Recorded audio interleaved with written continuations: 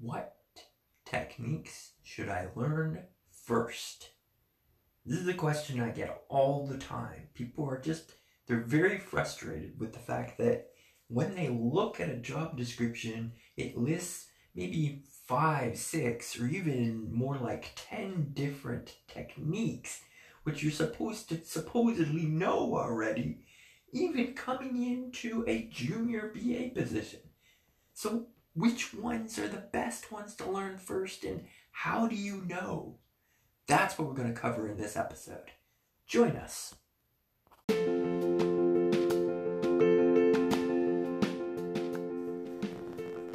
Good day, good evening, and good morning wherever you may be, and this is the Biz Analyst Moment with Adam Hessler from Being a Biz Analyst, and welcome.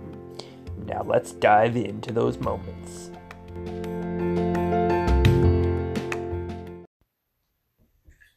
So the thing about choosing techniques to actually be able to do really effectively and to actually choose the ones that are going to serve you the best way to look at this is, as I'm always telling my students, go out, pick 25 job descriptions with either titles or descriptions of stuff that you think you would really enjoy doing. And ideally, you've gone through the descriptions and you've said to yourself, yes, these meet my criteria of what I'm looking for in a company and in a position. And if you want more help with that whole process, feel free to send me an email, beingabizanalyst@gmail.com, and we can walk through that process within my free course that I offer. We are going to be doing a new launch in November, so it'd be good to get signed up now. Anyway, so coming back to it, basically what you have done with those 25, maybe even 50 postings, the more the better, because then you actually get a good grasp on what does the market really want you to have for the type of position that you want in the type of company that you want to work at. And so then figure out what that average is. So obviously we're not dealing with numbers here, but we are dealing with looking at it from a frequency perspective. So a frequency graph, all it does is it looks at how many times is something popping up, in this case, on job descriptions. So let's say you find that for positions that you really want, process analysis is showing up maybe 50% of the time, and data modeling is showing up maybe 40% of the time, and use cases and wireframes are showing up maybe 10% of the time, and SWOT analysis is showing up maybe 5% of the time, and let's say, what are some of the other good ones?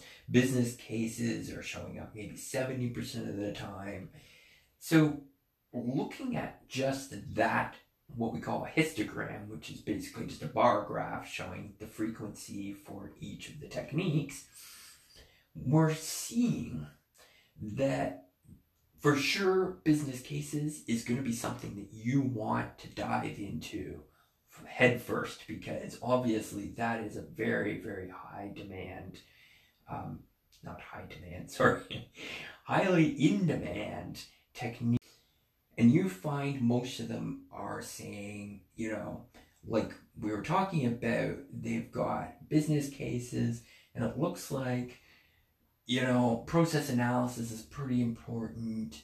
Data modeling might be fairly important. It was a little bit less important. And then also use cases and wireframes were in there. And then SWOT analysis was very, very low. It was at like 5%. So maybe you don't even need to focus on SWOT analysis. But again,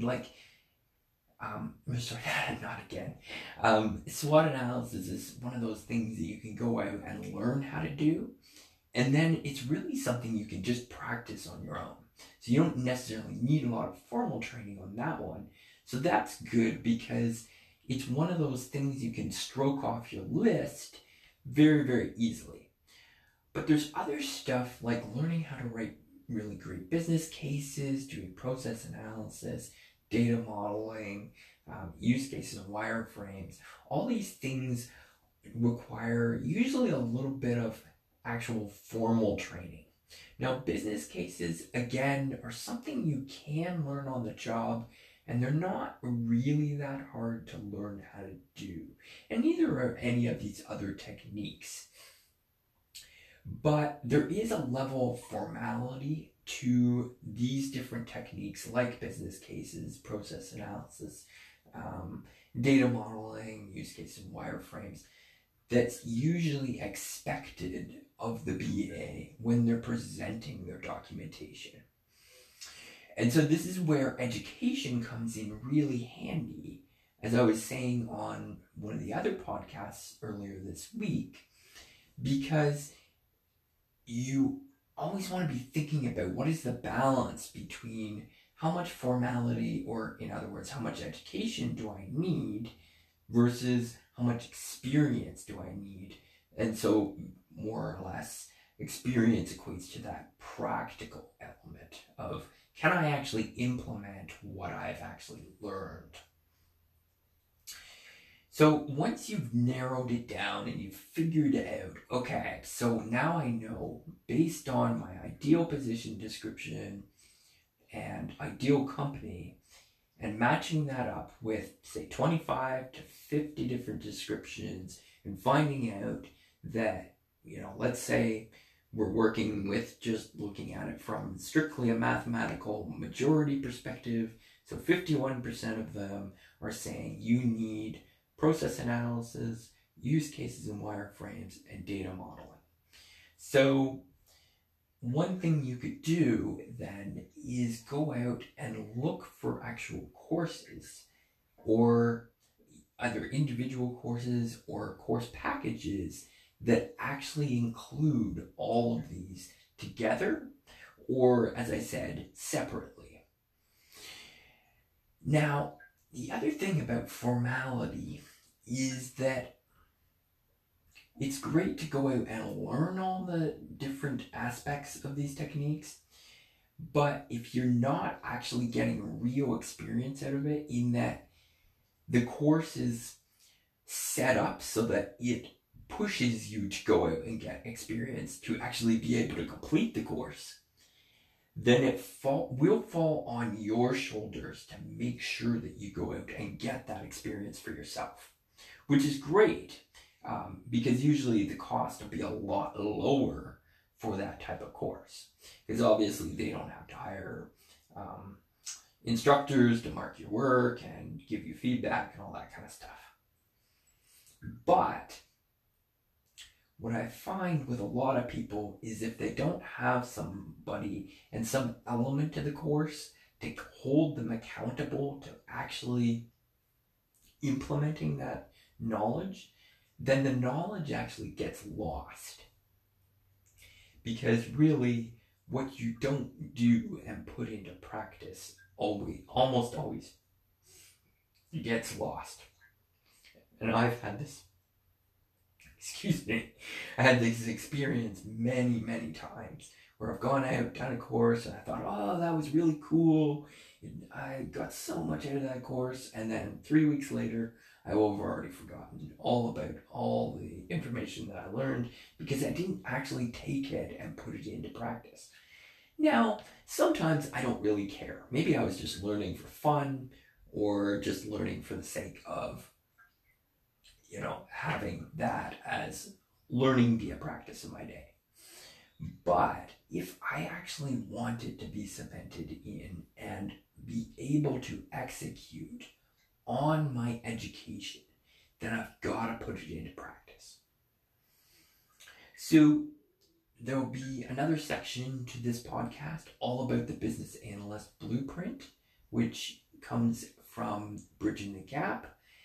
And they actually offer this as a complete course. and wrap around it what's called the Business Analyst Process, BA Process Framework. Let's just say that. And what that does is it shows you how all these different techniques fit together to be used on a single project. So when would you use process analysis as opposed to use cases and wireframes? And if you want a little bit more in depth on what is the value of these different techniques and why would you want to actually take the Business Analyst Blueprint, like what is the value of it, go on to my YouTube channel, Being a Biz Analyst. The most recent video there was a live presentation that I did last Monday on that exact topic of what is the value of the Business Analyst Blueprint. And I walk you through step by step. So that's it for today. Thanks very much and have an amazing day, and keep learning and implementing or applying what you learn. Hi folks, and welcome to this episode. So just a little bit of a plug. My friend Laura Brandenburg at Bridging the Gap is offering us up free training on process analysis and process improvement. And she's doing this for the rest of August and most of September as a part of her launch of what's called the Business Analyst Blueprint.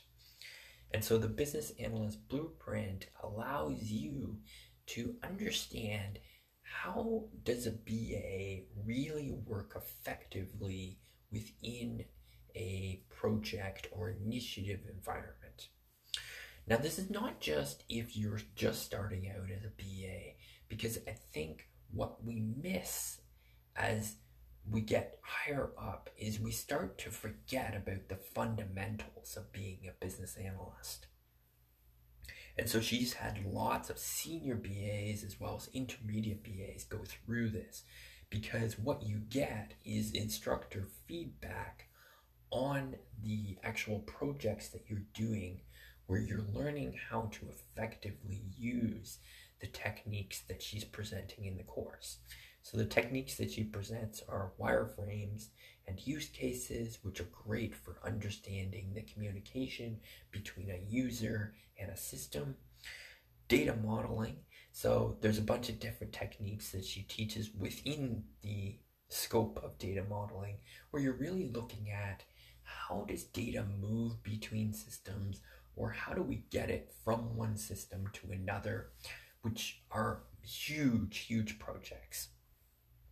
So for example, if somebody's implementing new software is a great example of that, or if you're trying to either create or use an API to connect to different softwares. She also teaches what's called Mastering Business Analysis, which is an overview look of what is the actual value of a BA and how do they actually execute on that value in any initiative or project. Lastly, she dives into process analysis and process improvement. And the actual free training that's being offered over the course of the next month or so actually looks at helping you understand the not only importance of process mapping, process improvement, process analysis, but actually how to do that really effectively. And then she dives into that in even more in depth in the actual course. During the course, which I've actually taken a lot of these courses, I've never done the actual whole blueprint, but I hear it's way better than just doing the individual courses. You actually work through the full, I guess you call it gauntlet, really, of all these different techniques for a single project that either you just sort of made up or that you're working on within your actual position right now. And you get to get instructor feedback on the documents that you've produced and how effective are they actually at communicating with stakeholders, and how can you improve on how you're executing on those types of techniques right now, which is so key, because the number one thing that a lot of BAs complain about is that they're not able to actually get that kind of feedback from other BAs on their work. And a lot of people within the company that they work in are not BAs, so they don't know how to give them feedback on their actual work. A lot of BAs work within a company and they are the only BA in that company. So this is a great opportunity to be able to get that objective feedback from an instructor who is a senior BA in the community, internationally known, and be able to understand how you can improve based on where you're at right now. So that's the Business Analyst Blueprint. Look for that link within the episode notes. Thanks very much and have an amazing day.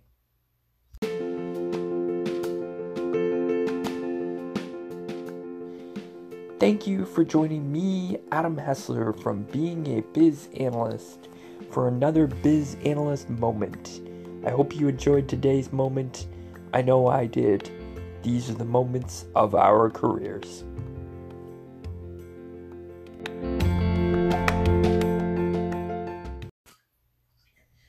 So I realized that I hadn't actually filled you guys in on my goals for this month. Like, what the heck, Adam?